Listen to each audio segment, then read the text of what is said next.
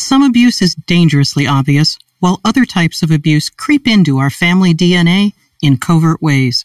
Keeping family secrets, intimidation, the silent treatment, and cyberbullying are just a few examples of the many forms of abuse with troubling outcomes.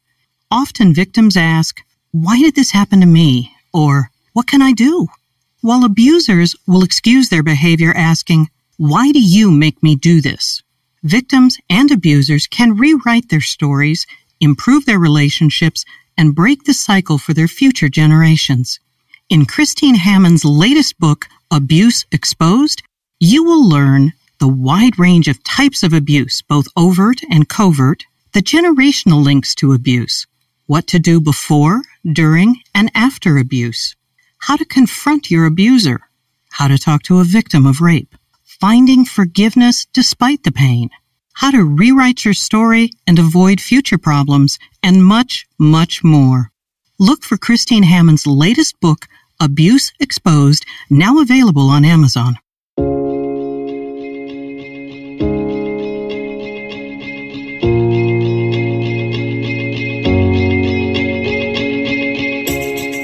This is Understanding Today's Narcissist. Brought to you in part by PsychCentral.com. And now here's your host, Christine Hammond.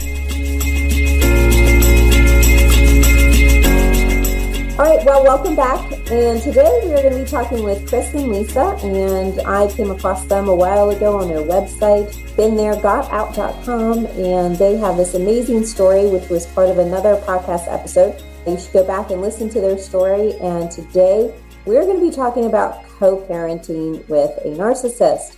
And both Chris and Lisa have very different journeys that they have walked through. And so I'm going to let each of you share like where you're at with your ex right now in the co-parenting standpoint. And then we'll talk about some tips, because there's two different ways that this can go, and you guys have both extremes at this point. So Lisa, why don't you share with us like what's gone on with co-parenting with your narcissistic ex? I just want to laugh when you say that. But so my kids have basically been pretty much no contact from the minute he walked out of the house. What happened was it took a year for my divorce to happen. But in the very beginning, my wonderful, and I'm saying that seriously, I had a wonderful divorce attorney. He advised me to go to mediation. He said, you're not going to get everything done, but do what you can. And so the thing that I did in mediation was the parenting plan. I didn't realize at the time, but I was really lucky because I hear these horror stories every single day about custody battles, and these abusers use the kids as pawns because they know that's, what the other parent cares about the most. But in my that was certainly my case. Right. But in my situation in mediation, out of the legal field before we got there, my ex just said, okay, the kids are going to stay with you. So that's no problem, but we're going to have joint legal custody. Now, later, my lawyer was like, oh, the mediator should have caught that this was like a different kind of situation. But so we have joint legal custody and I had sole physical custody. But my ex thought that he would do some kind of nesting thing where he would come stay with us on the weekends. He convinced me when he needed to use the stove because he didn't have one in his apartment, that he would just come over and cook, and that he and I were going to date. He actually thought we were going to date. That's rich. Yeah. So, but anyway, it didn't work out that way. Anyway, as soon as the kids knew we were getting divorced and why, they didn't want to speak to him. So the parenting plan was ready. I had, again, this wonderful divorce attorney said, I want to take a look at that. And I want to do the language for it.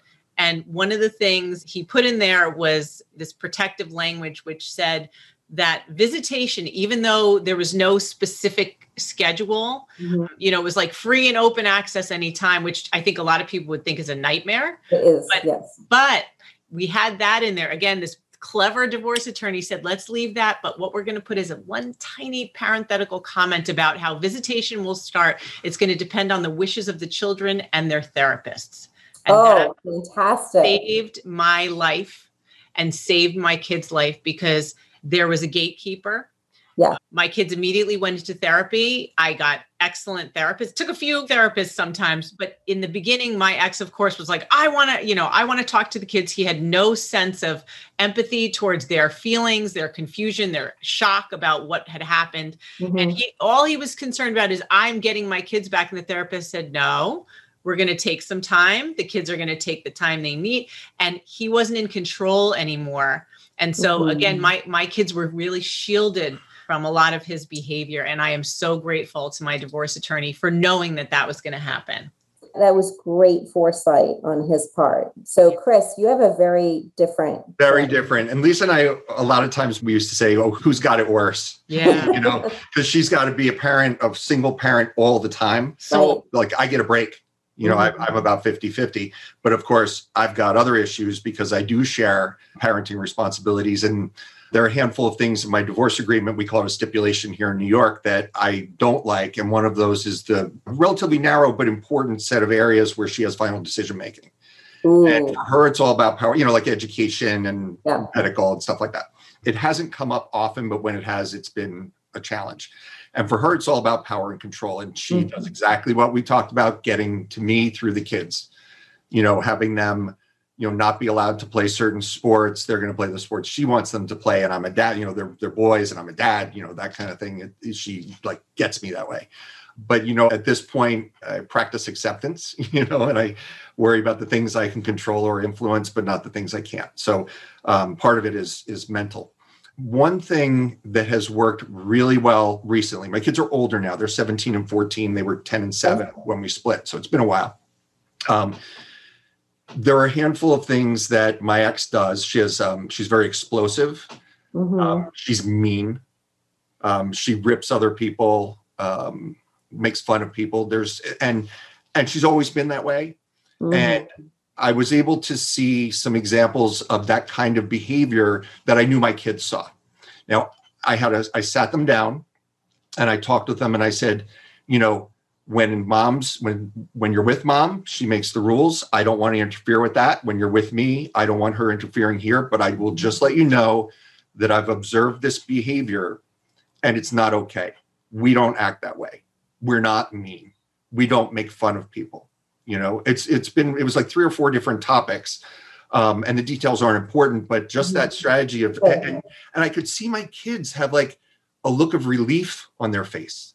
Right. Like it was almost like validating what they already felt. Like, here's my other parent is behaving this way. And they didn't say this, I'm reading into it, but it's like they knew it wasn't okay. And to hear it from me to confirm their feelings, it looked like it was a big relief to them. So I love that strategy, and anybody in that situation, the kids need to be a little bit older, I think, but I love that, and I'm going to continue to use it.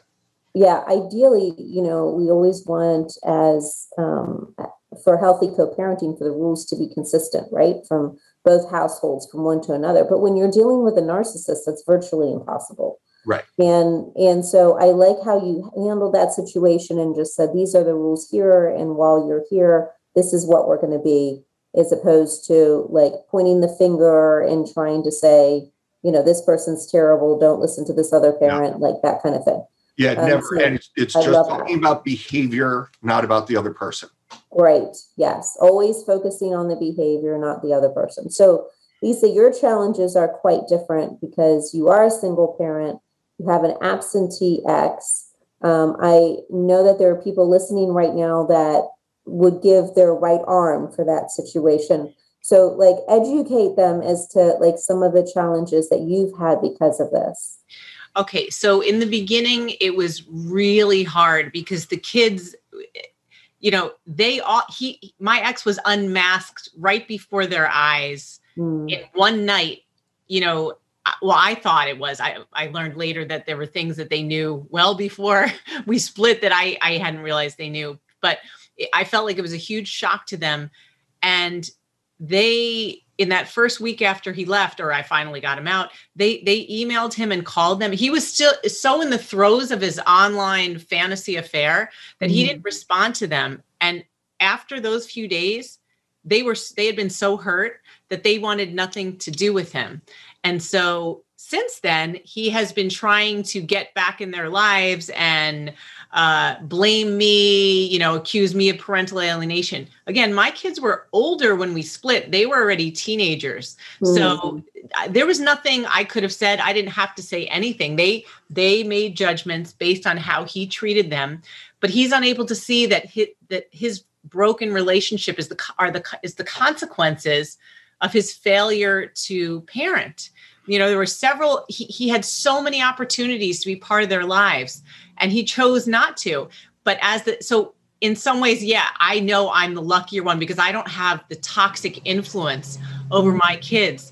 But it was really hard to get my kids to get to the point of going no contact because I couldn't say, stop talking to him, look how awful he is. Instead, it got to be like those first 2 years, there was a lot of breadcrumbing, you know what that is, where he'd give like little bits of affection. And it was always like he'd say stuff, but the actions were the opposite. So they had a hard time, just like we do in these relationships. Like, well, he says he loves me, but I feel bad all the time. Like, why is that?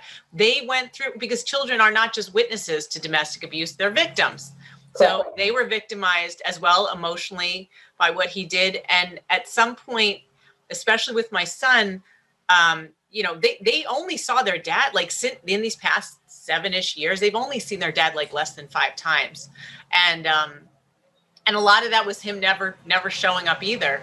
But when my son would come back from the last couple of times of seeing his dad, he would be like furious at me and acting out miserable. And I finally said, Izzy, do you ever notice like how you are after you see your dad? Like he makes you seem, I didn't say he makes you. I said, you seem like you're miserable and angry. Sorry, there's a landscaper right outside. Like what are you getting out of this relationship? Like how is he supporting you? And that question really made my son think about it. I didn't have to say, stop seeing him. But, again, he was an older teenager at that point, and he finally was like, you know what? I think I'm done. And he made that choice. And my son actually yesterday just did a podcast with somebody talking about what it was like to be the son of a narcissistic father. Now he's 21 years old. So we don't have to worry about anything with custody and legal. Right. But it's really fascinating, but I would say, even though we as parents are so terrified that our kids are going to be destroyed for life, it's not true. And they are affected, but they get certain strengths along the way from having to deal with this at an early age. I want to go back to what you were saying before about how kids aren't just witnesses of abuse, but they're victims as well. And I think one thing that happens is a lot of time people stay in a toxic relationship, for the kids. I'm going to wait till the kids go to college and then I'll leave. But what you're doing is you're modeling for them that kind of treatment, that abuse is okay. It's normal. And that's really doing your kids a big disservice. And I think one of the most wonderful things about Lisa and I getting together now for over 6 years is my kids now are seeing, and her kids also, are seeing what a real healthy, loving relationship is. It's like a new normal for them. Right. Retraining their brains. And my son has had a girlfriend for the past year and a half, and they remind me of us because they're really good friends and they laugh a lot. Great. And they argue. Sometimes they'll debate. I mean, they actually argue more than we do, but they'll debate about stuff. They're both really into debate. But I see like a real friendship, and I'm so glad that he's learned that, and I know he's learned that from us. That sounds great. So what advice would you give to a person who's in the middle of trying to co-parent with a narcissist, and they're just literally wanting to pull their hair out? And I want you to do it from your own situations too. What advice, Chris, would you give? And then Lisa, you. So the thing I said before, you try that trick, right? About just saying, you can only control what's going on in your house. Right. Make sure that your rules, your relationship, on your parenting time is as healthy as possible. Also learn how to communicate effectively with your ex. And that's really, really hard, right? And you're not going to get your way, but there are things you can do. Like you can maybe learn that if you stroke their ego, or if you, some of that's hard. I don't want to stroke my ex's ego. I want to tell her to go jump in a lake. But but think about ways you can communicate to at least mitigate the damage and get things as close to healthy as you can. Absolutely. I would agree that that's really important. And Lisa, what would you say from like your standpoint? What advice would you give somebody who's going through a similar situation to you? That is actually the number one question that we got from our community when I posted that there would be a college student talking about his experience with a narcissistic parent. Mm-hmm. Women in particular said, what can we do as parents to help our children going through that? And I'm actually going to pull from what my son himself suggested. He said that what helped him the most was that I really pushed him to get out there and do different activities. And it helped him to sort of develop himself as a human being and not be defined by just this terrible experience in his family. And he also learned by getting out there, he met a lot of people that became his mentors, not just male figures, but certainly male father figures that he has been able to lean on through the years, who have taught him all different aspects of life. And my son is very successful, academically. He's got these great internships. He's still in college, but he's champion debater, and he's won all kinds of things, was his high school graduation speaker. And all of these achievements have taught him that he can feel good about himself. And that part of his life doesn't matter that much. Good. That sounds so perfect. I love the advice that both of you have given on this. So I want you to share with everybody a little bit about your website and what you have available for other parents who might be struggling right now. Yeah, absolutely. So as you know, when you're in a narcissistic relationship and the light bulb's just going on, you're figuring out what the problem is. From there to that happy life, once you're out, and if you're lucky enough to find true healthy love, as Lisa and I have found, there are a lot of steps. And so we try to help anybody that wherever they are in their process. And we have a bunch of workshops at BeenThereGotOut.com. There's an enroll now. You can go see the different workshops that are available. They're recorded and they're very inexpensive. We are recently focused on the legal area. So we started a legal abuse support group. You can see it right on our homepage. There's a little red button. You can learn all about it there. And we're also getting into the area of high conflict divorce coaching.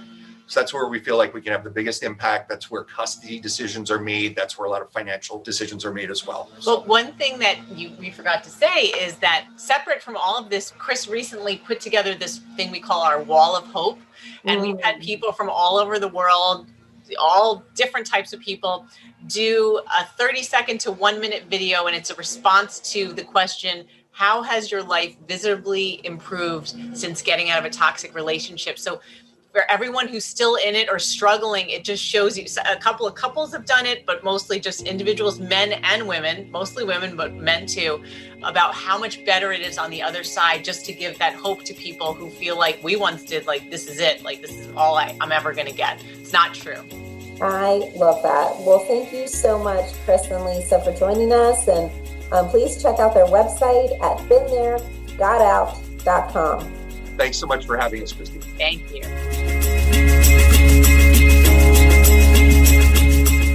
Thanks for listening to Understanding Today's Narcissist with Christine Hammond. Brought to you in part by PsychCentral.com. For more information, visit GrowWithChristine.com.